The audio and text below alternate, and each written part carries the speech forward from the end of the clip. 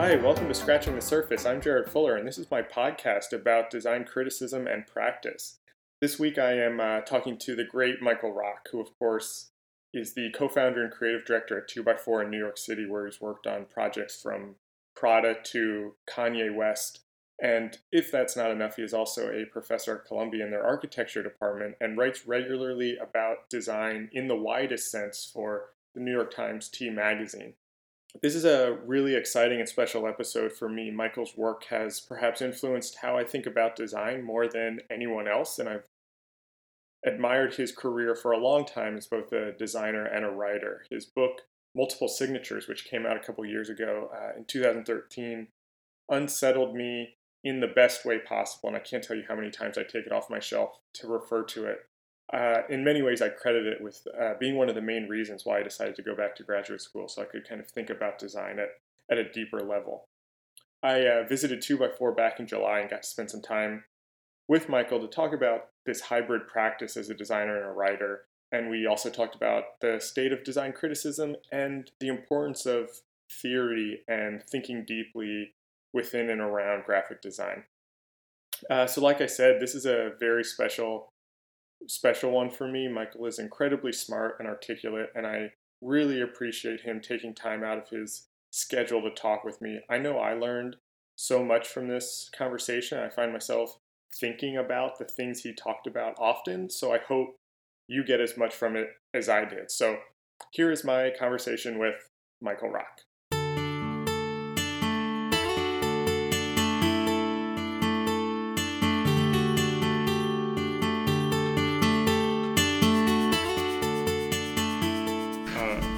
The kind of main reason that I wanted to talk to you specifically is, one, your writing has had a kind of big influence on my development as a designer from very early on. And I think you're one of the few people from like an outside view looking at your career, one of the few people that has kind of maintained a consistent design and writing practice. You can probably count the number of designers working today who have done that, and the number of designers who have done it at the time that you've done it, I think gets even smaller. And so I thought just kind of like a good way to start, just to kind of like set the stage, is how did that kind of start for you? Was it kind of design for? Was it design first or writing first, or how did those things kind of come together? Right, I understand the question. I think that when I was undergraduate, I was studying English literature, and my focus was on modern poetry. And when you look at modern poetry, English and American modern poetry, it starts to have a very strong visual component to it, in the sense that where words happen on the page and things like that become an important section of that. And so as you break away from conventional structures of poetry to things which were intentionally made to overthrow those structures, it takes several different routes. And so on one level you have like the Imagist poets who were specifically trying to describe visual things.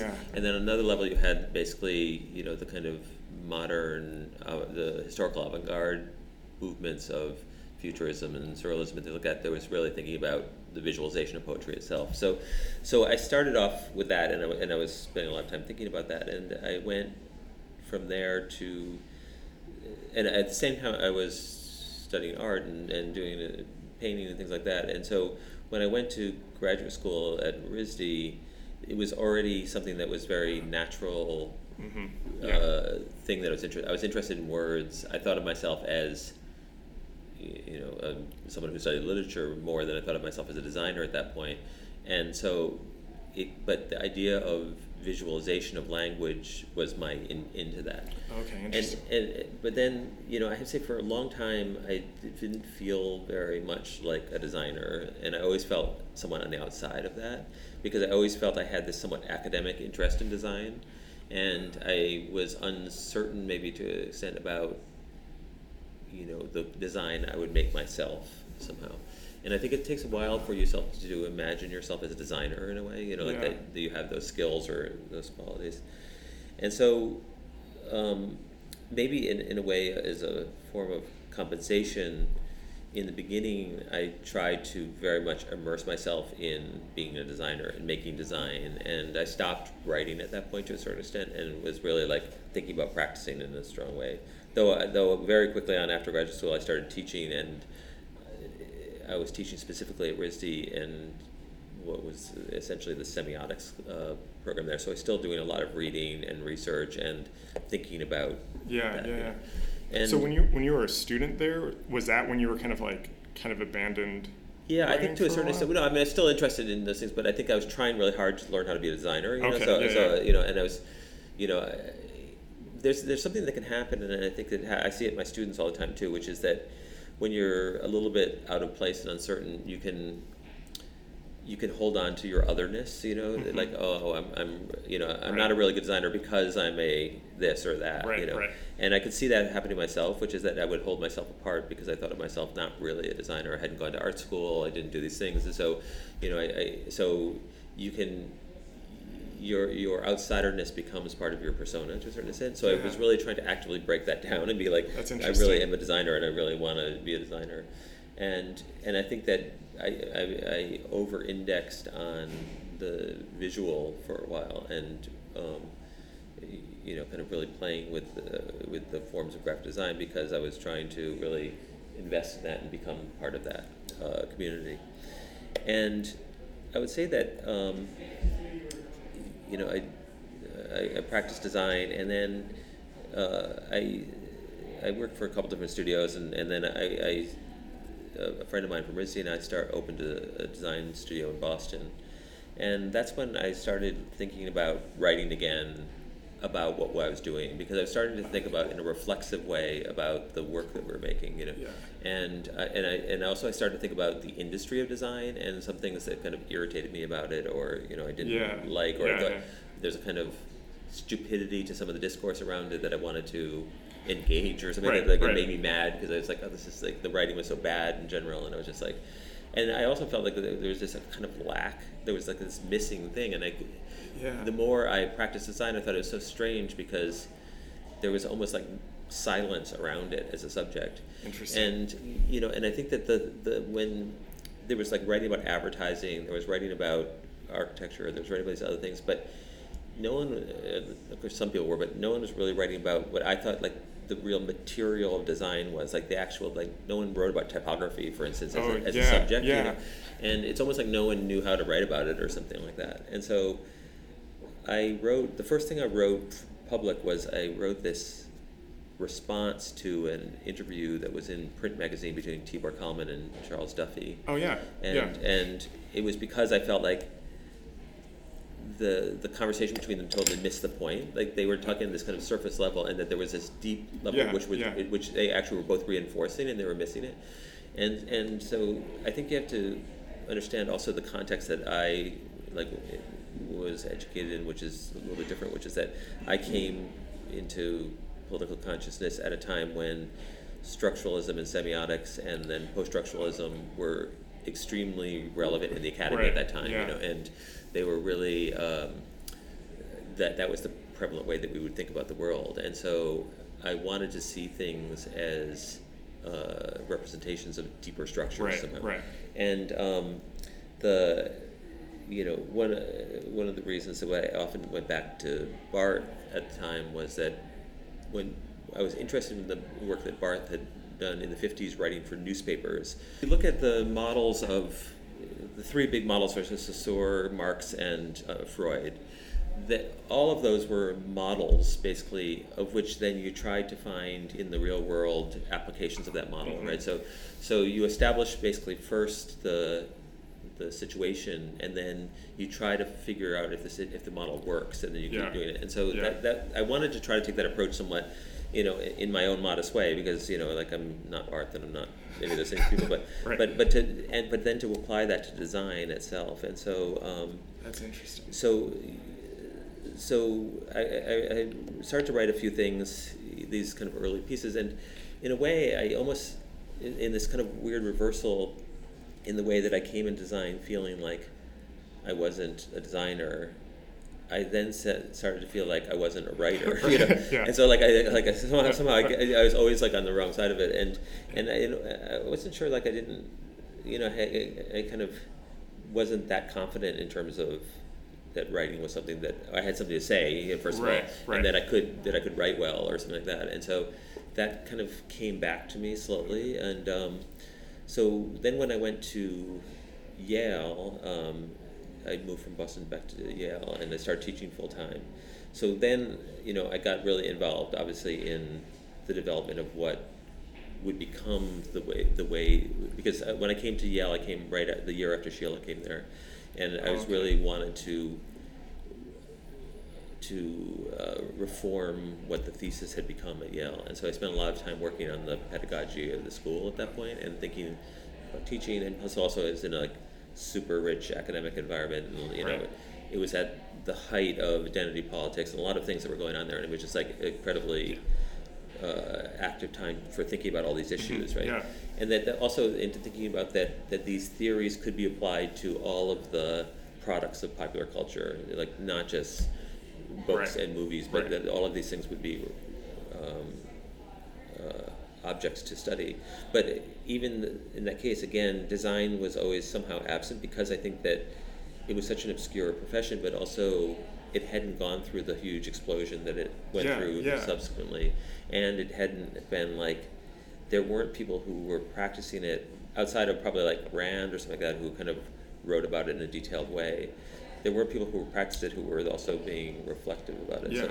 So then I started from just that thing I'd written for Print Magazine. G. Perlman called me and said that they were redoing ID Magazine, and they were starting over, and they wanted to have a regular design critic, and what I was interested in. So when I took that job, what was good about it was that it just demanded that I write one thing a month. Okay. And I had to come up with an idea and write it. And that's like really good practice, because you have 1,500 words, and you do it. You come up with a subject, and then you come up with a take on it, and so it just got me into the rhythm of writing again about looking at the world and trying to find evidence of this model in the world, right? So you have a model in mind, and then you look for evidence of it, and then you play that out in all these different ways. And at this time, you're teaching at Yale. I was teaching full time. Are you design? Yeah, I was designing. Also, Susan, my partner, and I were designing. She was a graduate student at the time in the American Studies department, which was also really influential, because she was an academic program looking at subjects, and she was writing her thesis at the time on typographic unions. So on labor practices in typographic unions. So this is interesting. And it was this really rigorous program she was in. She was working with David Montgomery, who's probably the greatest labor historian in the world, and so looking at again, like typography, but really in this kind of deep historical way of looking at typography. And so she was looking at Big Six, which was the typographic union in New York at the time. And so there were just like all these factors that I think were really influencing the way of thinking about writing, and so I would say that period was really influenced by that way of thinking about design. And so then when we moved to New York to start the studio, because she decided she wasn't going to finish her PhD, that we were going to work instead, and so we came here. And I think that I was really curious about now starting a business, right. And then you get involved in a whole bunch of other stuff, like junk of running a business. And I think for a long time, just getting that going and making work and doing all the things that you like, learning again to be a designer, but now we're learning to run a business, stuff like that, take over. But then there's a whole nother phase of writing, I think, that happened, which the writing that started to influence the work we were doing. So like writing really specifically for the work, and that went everything from sometimes copywriting to sometimes writing presentations, sometimes writing brand things, sometimes writing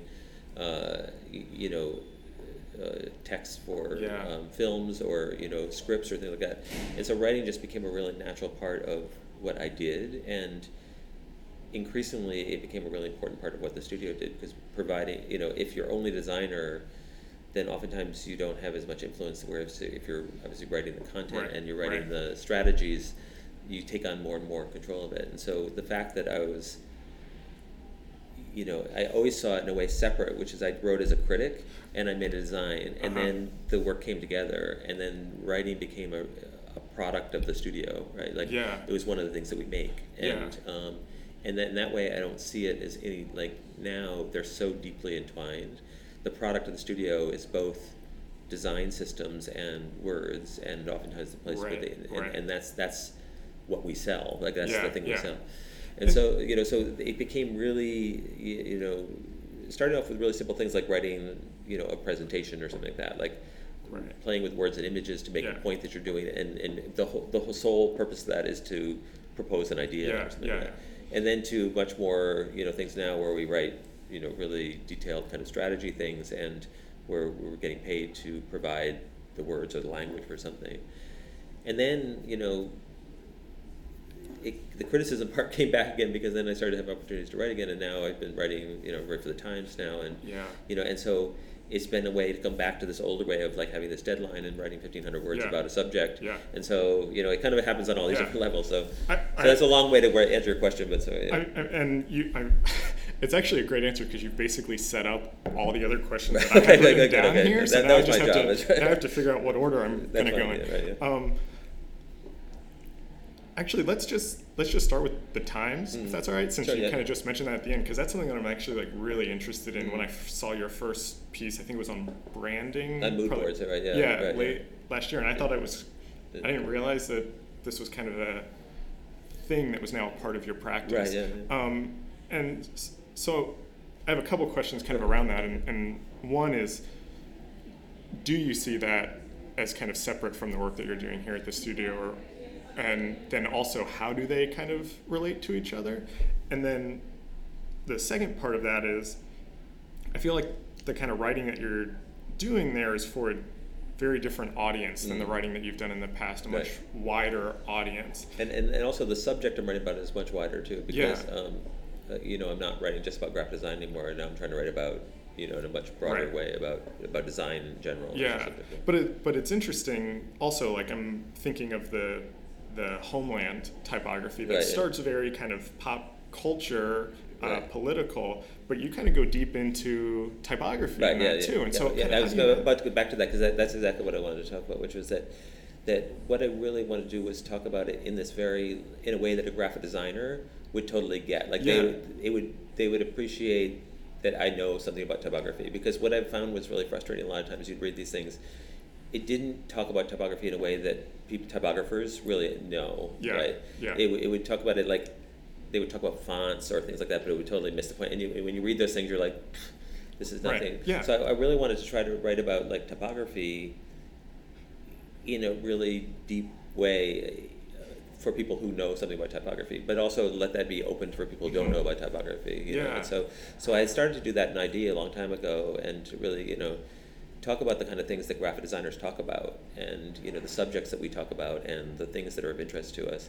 but then also make that possibly interesting to other people, and so that Arab piece, I think that your analysis is exactly right, which is I wanted to do something to start off that everyone could get, and then get really down to like that typography is a political act, and there's a politics to typography, and that typographers deal with that politics, and so I think that's always been the trick, which is how can you talk about it in a way that a graphic designer or a typographer would appreciate it, but also that someone they have 3 million readers at the time, so you have to go and lots of people could read it. I've loved all. I think you've done 3 probably by this point. 3. I just finished the 4th one. So and that I've loved all of them, but that one was the one that was my favorite, and I read it multiple times because I was like, how did he do this and navigate that? Because I feel like you were successful in that, in kind of blending that kind of populist kind of conversation with something that was very specific. Yeah, and I think that's something I'm really thinking about a lot, especially because it's part of the edict for the Times, which is that you have to write for the Times audience, but that I don't want to become this kind of thing where this becomes very bland, but that it's still I'm still writing it from a graphic designer's position, and that there's a knowledge to it, and so I've been thinking a lot about those structural ways to do that, and there's lots of different structural ways to try to get at that, which is that, like in that one, you use something which is non-threatening, and everyone can watch Homeland, they can kind of get what the issue would be, or to talk about things which are familiar enough, that even if you hadn't seen it, you would kind of get the idea of it. Yeah. Or to see, like in the first one about branding, that people who don't really think about branding actually dealing with branding all the time. They're just not thinking about it. Right. So what I wanted to show there was that you're oftentimes on the receiving end of that stuff,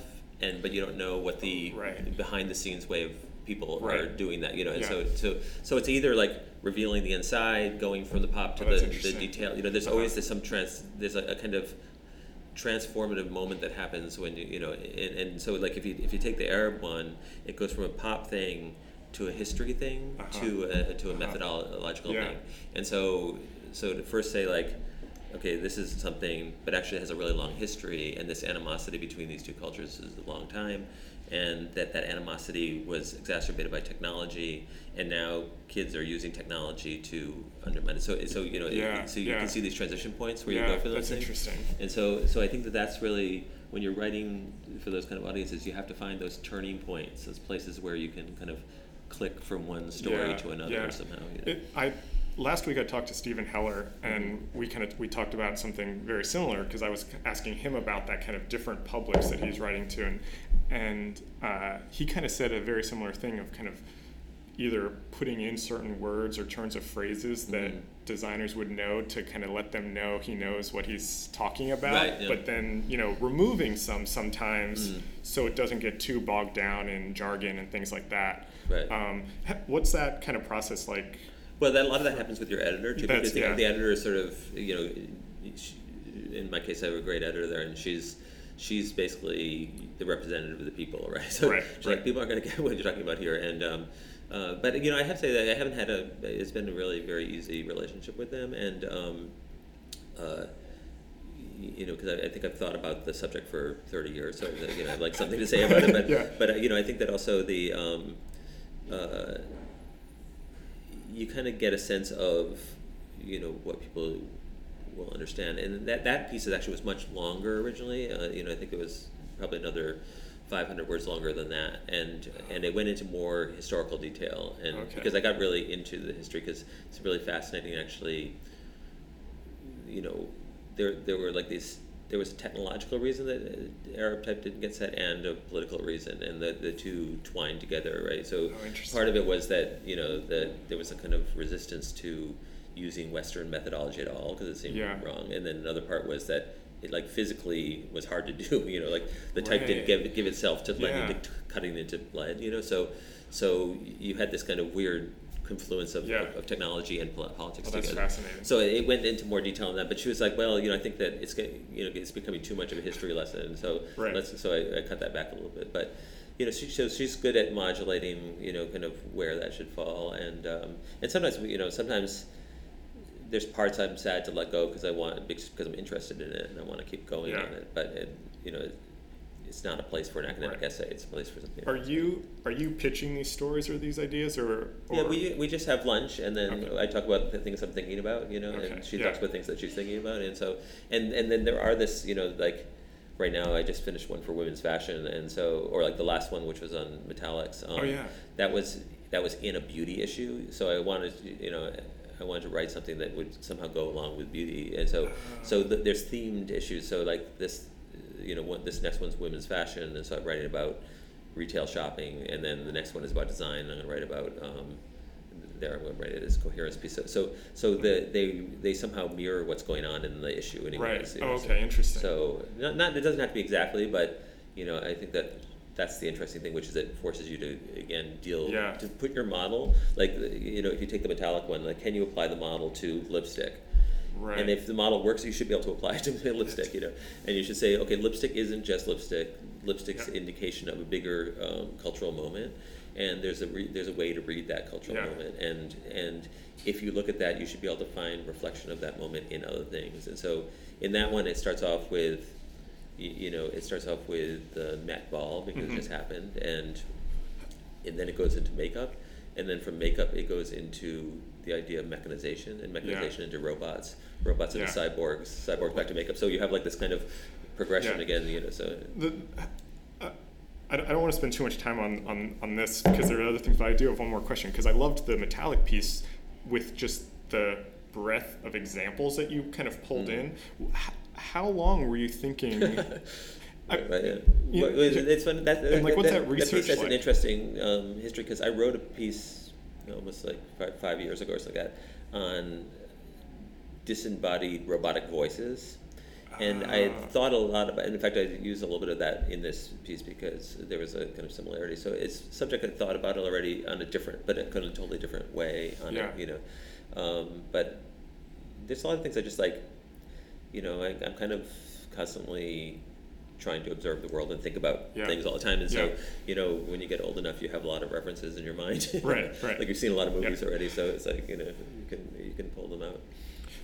How do you see, what's the relationship to that kind of writing to the work that you're doing here at the studio? One thing I wanted to say about the metallic piece is that we also did the illustrations for that, and I thought that was like another, you know, like, and so that's a kind of interesting thing, which is that those illustrations, we were working on a project for Prada at the time, and we were creating these robot collages, and so it was just this kind of weird parallel about something we were making. We were making robot collages. I was writing about metallics, and they all kind of came together. So those collages that were in the Times were made specifically. Well, we made one for specifically for the Times. The other one is actually for Prada. I saw they were very Prada-esque. Right. Yeah. They seemed like that. I assumed that. I didn't realize they were. So you know, in a way that parallel. So what I find really interesting, which is that part of what we do now as a studio is we create intelligence for our clients, right? So we're trying to think through cultural situations for them and say, like, when you do branding, you're trying to think of culture and you're trying to go figure out how do you fit into it. So to me, like this is a kind of research, a kind of articulation of research that surrounds all the work we're doing right now. Like, so for instance, we've been working on this new retail platform called theline.com, and I wrote this piece on the domestication of shopping, and that's very related to what we're thinking about for them. So there's a lot that, you know, they're very close for me. Like to describe something is the way that you might write when you write something about branding, or something that they would go together somehow, and that one's just a kind of research for the other or something. You know, an articulation. And it's interesting because it kind of comes back to your studio in Boston, where you said that's when you kind of started writing again, and it came out of stuff that you were actually working on. Yeah, so if you look at the metallic piece, like, you know, the initial impulse was that Miuccia Prada, the show, made the lips gold, and I was there, and it was sort of like, oh, that's peculiar. Yeah. But I was also been working at Fondazione Prada, where she gilded her building. So those were two things that I was deeply involved in, and then I just tried to dimensionalize that, like how can we make sense of what we're seeing right now? And that's something that we're involved in. And this, I mean, it's sometimes a little weirdly uncomfortable, like, you know, writing about things that I'm working on and stuff like that. But I think that's actually what's good. It allows me to at least know what I'm talking about to a certain extent. Like these aren't things I just made up. They're things that actually I know I'm involved in. I know that's happening. You know, and so you know, I try to always disclaim when I'm talking about something I actually was involved in. But I think that you know, that's where I feel like they're really, really deeply entwined for me now. Like all those activities, they're not separate. Do you write every day? Yeah. I mean, for some reason, you know, I'm writing memos. I'm writing. I realize that's a wide. But you know, I think that it's a really important thing. I'm working. You know, so I work early in the morning when I write. So you know, I usually have the first couple of hours a day when I'm doing that, and then the day gets much busier. But I'm also working on a new book project right now, and so I'm trying to do research on that. And I have someone here working with me on research, and so. Oh, that's interesting. So, you know, I try to spend a portion of the day writing something. And it's either I'm working on the next article, or I'm reading, and you know, I'm doing a lot of reading right now because I'm trying to do the research for that book. So it's like, I could just spend like 2 hours just reading for that or something like that. You know? So, but you have to fit that in amongst your work, you know. So it's not so easy. I want to talk a little bit about your conversation with Rick Poynter about design criticism that was 20 years ago like now, that, and then 15 and then you did right. the we update. did an update, right? Yeah. And I feel like that conversation is kind of continually relevant, but also continually kind of reinventing itself with each. I mean, I feel like I kind of just missed the 90s kind of criticism period, right? Yeah. Kind of boom, and I think sometimes I probably look at that with like rose-tinted glasses of this kind of amazing time of intellectual curiosity. But I'm curious, what do you think about today? And there's more discourse around design than ever, as you mentioned, and it's kind of become this. I've heard you say many times that design has moved from kind of like the end of the process to the beginning of the process. Right, yeah. Which I took directly from Bruno Latour. It's a great article you should read, which is called A Cautious Prometheus. I'll send it to you. Okay, But because that's his theory, basically, is that he's analyzing actually the word design itself, and the way that it transforms in terms of where it fits into a process. But yeah, so what do you think? It's switching from an end to a beginning. Yeah. And so I'm curious, just like as somebody who has kind of been designing and writing through different kind of periods of design, who now is designing at a successful studio and writing for the Times about design in the broadest sense. I don't even really know exactly how. This is a big question, but like, how do you feel about the discourse that's around design right now? Yeah, I think that it's been a really interesting transformation. I think because if you think about like when I got out of school in the early '80s, design was still very, people still talked about the joke like, oh, my mother doesn't know what I do. This kind of thing. There's this joke, and. It was pretty obscure, and in that way there was a kind of good and bad part about it, which is the good part was that there was this very tight-knit group of people who knew about it, and then there was kind of fraternity around that. But on the other hand, it seemed like very superfluous kind of work, and that's so different now because everyone's so obsessed with design. Right. And what design should do and how design should be part of everything, and and in a sense like now you never embark on a project without having the design in place, right? Like and especially because graphic design itself has become such a prevalent medium. I can't emphasize enough how different it is now than it was then in terms of people not only understanding but valuing, wanting, thinking it's important. I mean, it's become like it's a really, really major change that way. And but on the other hand, I think that in some ways, the more successful it gets, the worse the discourse is, or something like that. Like it's kind of like we're so busy making stuff like no one thinks about talking about it anymore, or something like that. And so I do think there was a period in the '90s when there was an excitement that the idea that theory could have a role to play in it, which I don't feel now so much. And that happened. There's a reason that one reason that happened was that you don't feel that theory has. Well, I don't think that there's a feeling of excitement around theory at the moment. I mean, there's excitement about making design because it's like successful, you can make some money on it. But I think that what happened was that theory was hard. First of all, a lot of the texts that were being applied are really difficult texts. They don't lend themselves. They don't give over their information easily. And I think that there was a sense too that the work that was being produced by it was becoming more and more distant from the real world somehow.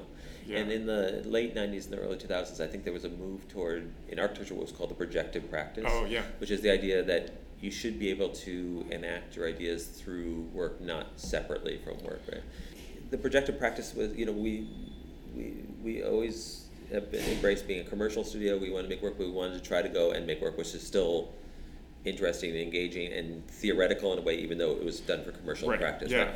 And so that was the idea, and in a way, the kind of really complicated aspect of theory kind of fell off to a certain extent. And so, I think we're in this position. I'm not sure, I mean, you could probably tell me better. Who do you think are like the interesting writers right now about design? Are there young theorists who are doing interesting work or something? That's kind of why I'm doing this, is because I'm trying to find that also. Right. Yeah. Which is why I also thought it was interesting that you said kind of in the mid '80s when or when you kind of responded to the print magazine piece, you felt like there was this superficiality and that there was more there.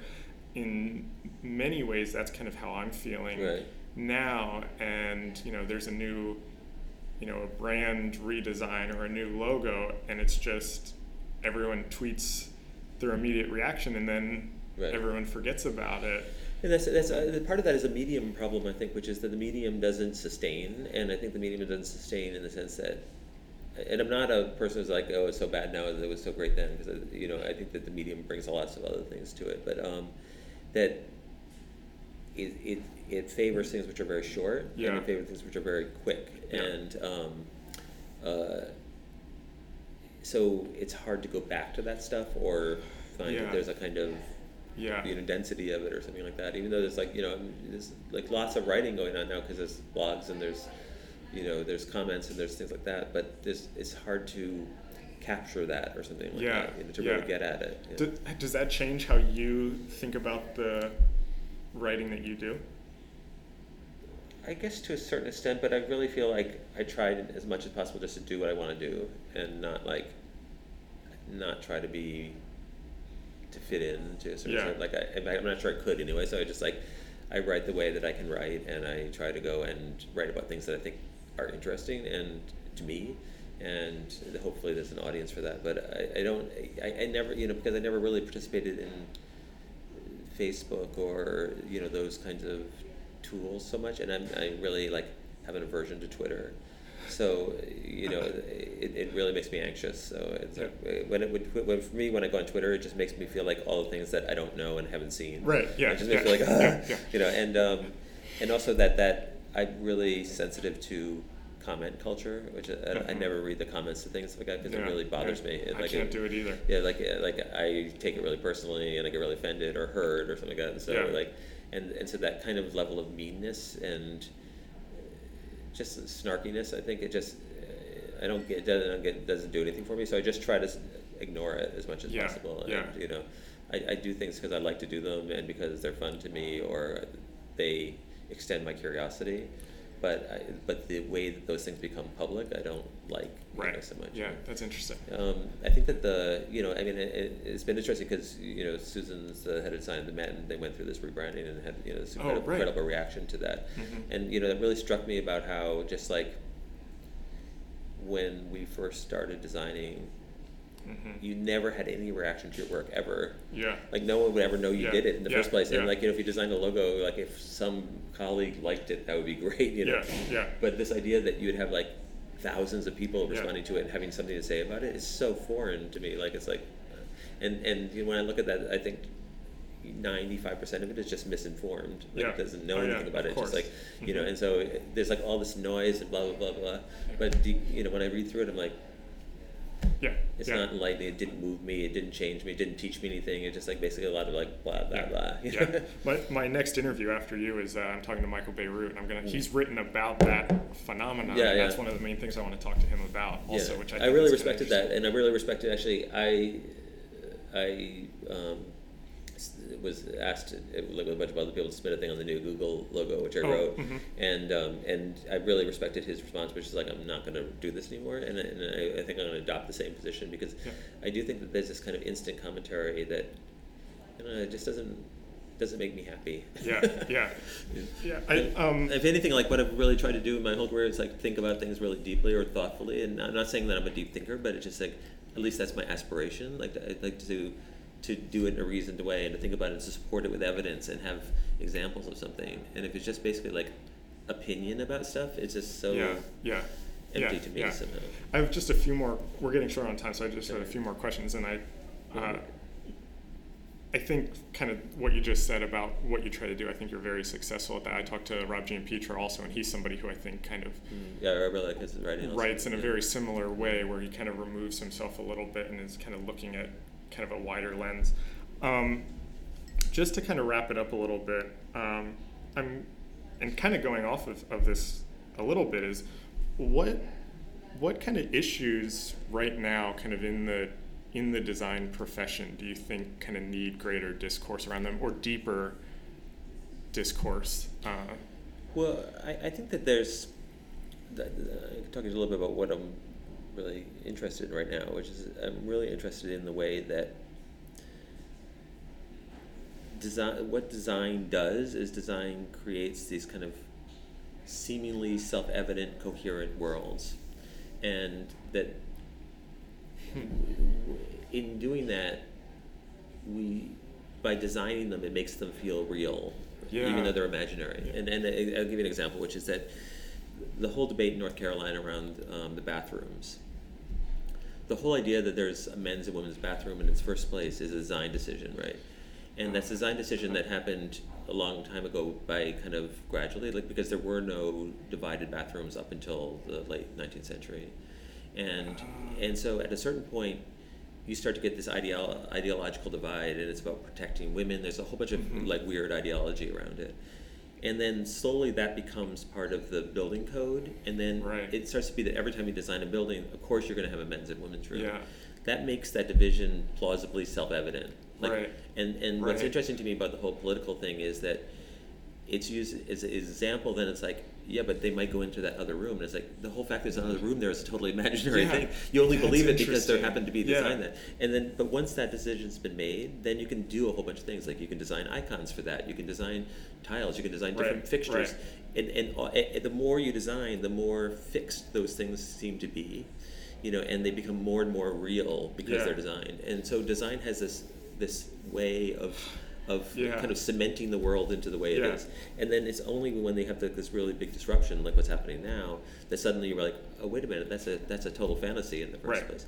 And if you think about branding like that, like branding is a way to take a whole bunch of disparate elements and making them seem coherent as a thing, to the point where you're like, oh, of course, that's like, that, look at all the stuff that it makes, so it must be real, right? And so, I think that there's this really interesting point where to reverse engineer design process to understand not the way we represent the world, but the way that we make the world, the way that we form the world that people understand, and the way that the things that we do start to make the world's. Again, I use this. I'm looking a lot at this philosopher called Nelson Goodman from Harvard in the 70s, and that's his phrase: plausible self-evidence, and. He writes he has a fantastic chapter on style, which is also, I think, the thing that's totally under-theorized in design. Because style is always seen as, first of all, this complete fake division between form and content. And style is seen as somehow a slightly degraded thing which is added on to something to make it special. But when you think about style is really the lens through which we look at almost everything. And so if you're going to say, like, what a brand is coherent style. What is a body of work? A body of work is somehow that it shares style in a certain way. And but then when you start to think about it, I did this little experiment, which is like, if you Google Russian constructivism, Google image search, you get a whole page of stuff that looks alike. It shares style, right? But it can have wildly different things. Like, next to Malevich, you'll have some ad for a handbag company or something. So the style is this coherent thing that makes all these things come together, and so it has. So I think that this aspect of the way that the work that we make allows people to understand the world, but then they start to believe it. And so how do you know when you're, under the confines of the American highway system or not? It's because their signs are green and they have a certain, interstate typography. And then when you turn off that, suddenly you're outside of that because you're outside of that graphic system. And so it, when you feel safe, when you don't feel safe, when you feel part of something or outside of something, all of those things are just like physical design things, right? And Mark Wigley has an interesting quote about this idea of, there's no world left, there's only design, and it's true. Like there's nothing outside anymore, right? Like everything's been designed. Even wild spaces are designed because we just let them be wild, right? We design the edge, like we define the edges of them. So and so this aspect we're living in a world where everything's designed, and we can only understand the world through these design things. So that's what, anyways, when you ask me that question, that's what I'm thinking about right now. That's what I'm really trying to write about. No, that's interesting. I've been kind of thinking about and working on this essay just for myself about kind of the idea of neutrality and how that relates to defaults and things like that. And that actually is very connected to what I've been thinking about in a way that I hadn't even considered yet. So well, and I think, for example, like the default, which is the most highly designed thing you could have, right? Yeah. Because, and that's where I think you can't escape the aspect of design anymore. And so if you use that idea of the nature preserve, which I always love that idea, which is like, you think that it's a wild space, but it's wild because the edges have been defined to keep it that way, right? Yeah. And so that aspect of what's preserved, what's wild, what's kept, are all design decisions. So I think that this theory of what designers do and the role they play in the world, and when you start to play that out, it starts to have really profound implications. Yeah. And so I think it's really interesting. For instance, I compare the development of the Berlin Wall with Trump's wall, for instance, right? With Berlin Wall, up until 2 months before the wall appeared, all the governments denied there would be a wall, even though clearly there was a plan to put one in. Everyone talked about that. But then as soon as the wall is built, which is a design, right? You come up with an idea, you build this thing. Now suddenly you create two worlds, right? Which is where there was one city, now there's two cities, and now the two cities have to become completely two different things just because of this thing, right? And now and then when you take the wall away, suddenly they have to become one city again, So you have and so when Trump talks about the wall has nothing to do with immigration. Everyone knows that because most people come here on overstayed visas. They don't climb over the wall. The wall is purely about a kind of design as a kind of manifestation of a distinction, right? I see what you mean. And so it's purely a symbolic act, like a $22 billion symbolic act, because now we're saying this is defined. It's defined in a stronger way. I didn't think of it that way. And so I'm really interested in this way, like this engagement of designed objects in the world. That actually kind of leads into my last question, which is kind of a big question. So hopefully it doesn't take too much time. But I'm curious now, kind of hearing you talk about these things. Do you see the work that you do here at 2x4 as a critical and theoretical activity? And the reason I ask that is I'm thinking about, I watched a video of the talk that you gave at RISD late last year, where you kind of put everything in the context of the history of screens, and kind of talk about your interest in that and motivation in that. And it was the best talk. I've watched a bunch of your talks online. That was the best one. Oh, thank you. And it seemed, I don't mean to be too reductive, but it seemed like a career manifestation of the ideas that you were arguing in Designer as author a little bit. And so I'm just, let me try that, because I think that, especially when you work for a long time, you always have to try to make sense of what you did, right? And it's a constant revisionist history, because anytime you put together a slideshow, for instance, you're throwing things out and you're putting other things in that make sense, that you're trying to create coherence again, right? Saying what was totally a mess actually had some coherent thought to it, but I don't see that as a negative thing. That's a positive thing. You have to constantly try to make sense of what you're doing, and you have to make sense of by using the examples of what you have. But I think that when you ask me if the work is critical and theoretical, I would say yes, with the caveat of that sounding pretentious, in the sense there's a lot of stuff we do that just for whatever reason, maybe it's banal, or maybe it's we didn't do it well, or maybe we had a bad client, or maybe we missed an opportunity or something like that, it's not everything we want it to be. But I would say, honestly, we try each time to do something, and sometimes that's a really little thing, like we want to do an experiment with paper or something sometimes we're getting a really small gratification out of something. Sometimes it's a really big thing, and I think that we've had opportunities to do work which is very clearly authored, where we have a lot of control over every aspect of it, which is a complete representation of our ideology, and then some work which is maybe only 5% of it is that, and that's just the nature of working. And we're not artists, we're working in a complex economy of people and of desires and needs and things like that, so we're trying to do what we can in that. We're in that grappling, and but I would say that what we try to do is we try to, like I was talking about writing, we try to have a model. We try to apply that model to the work that we're doing, and then we try to see if we can make work which supports that right. somehow, and I think that's a completely ongoing process. Like we're adjusting that all the time, and we're trying to loop in what we learned last time and do it again and things like that, and also what we see other people doing and understanding like the world in general, and but it's really like something I think that we talk about a lot, and we spend a lot of time really thinking about the work we're doing and what we're trying to achieve by it, and the only thing I say is that, like anybody, we're not successful all the time. Of course. But we try hard. So it's the experiment always for us, for the three of us in the very beginning, was to, if you're three people working alone on projects for cultural institutions, you can have a lot of control over what you do. If you're 50 people working on really big, super complicated projects, you only have so much control. And that's not a cop-out, just saying that that's a choice we made, and because we wanted to make things in the world. And I have complete respect for the three people working and making cultural work, and I love that work, and I admire it and everything like that. It's just not the choice we made. Right. We made a different choice, and the choice we made was to work this way. And so there's a whole bunch of compromises to come with it, but there's also, I think, real opportunities and benefits of doing that too, and that I think that we've always found it really exhilarating to try to make big things, somehow beyond the scale of the desktop or something like that. I love that. I think that this is a great way to kind of wrap it up. Thank you so much for talking with me. This was great. I look forward to seeing what you.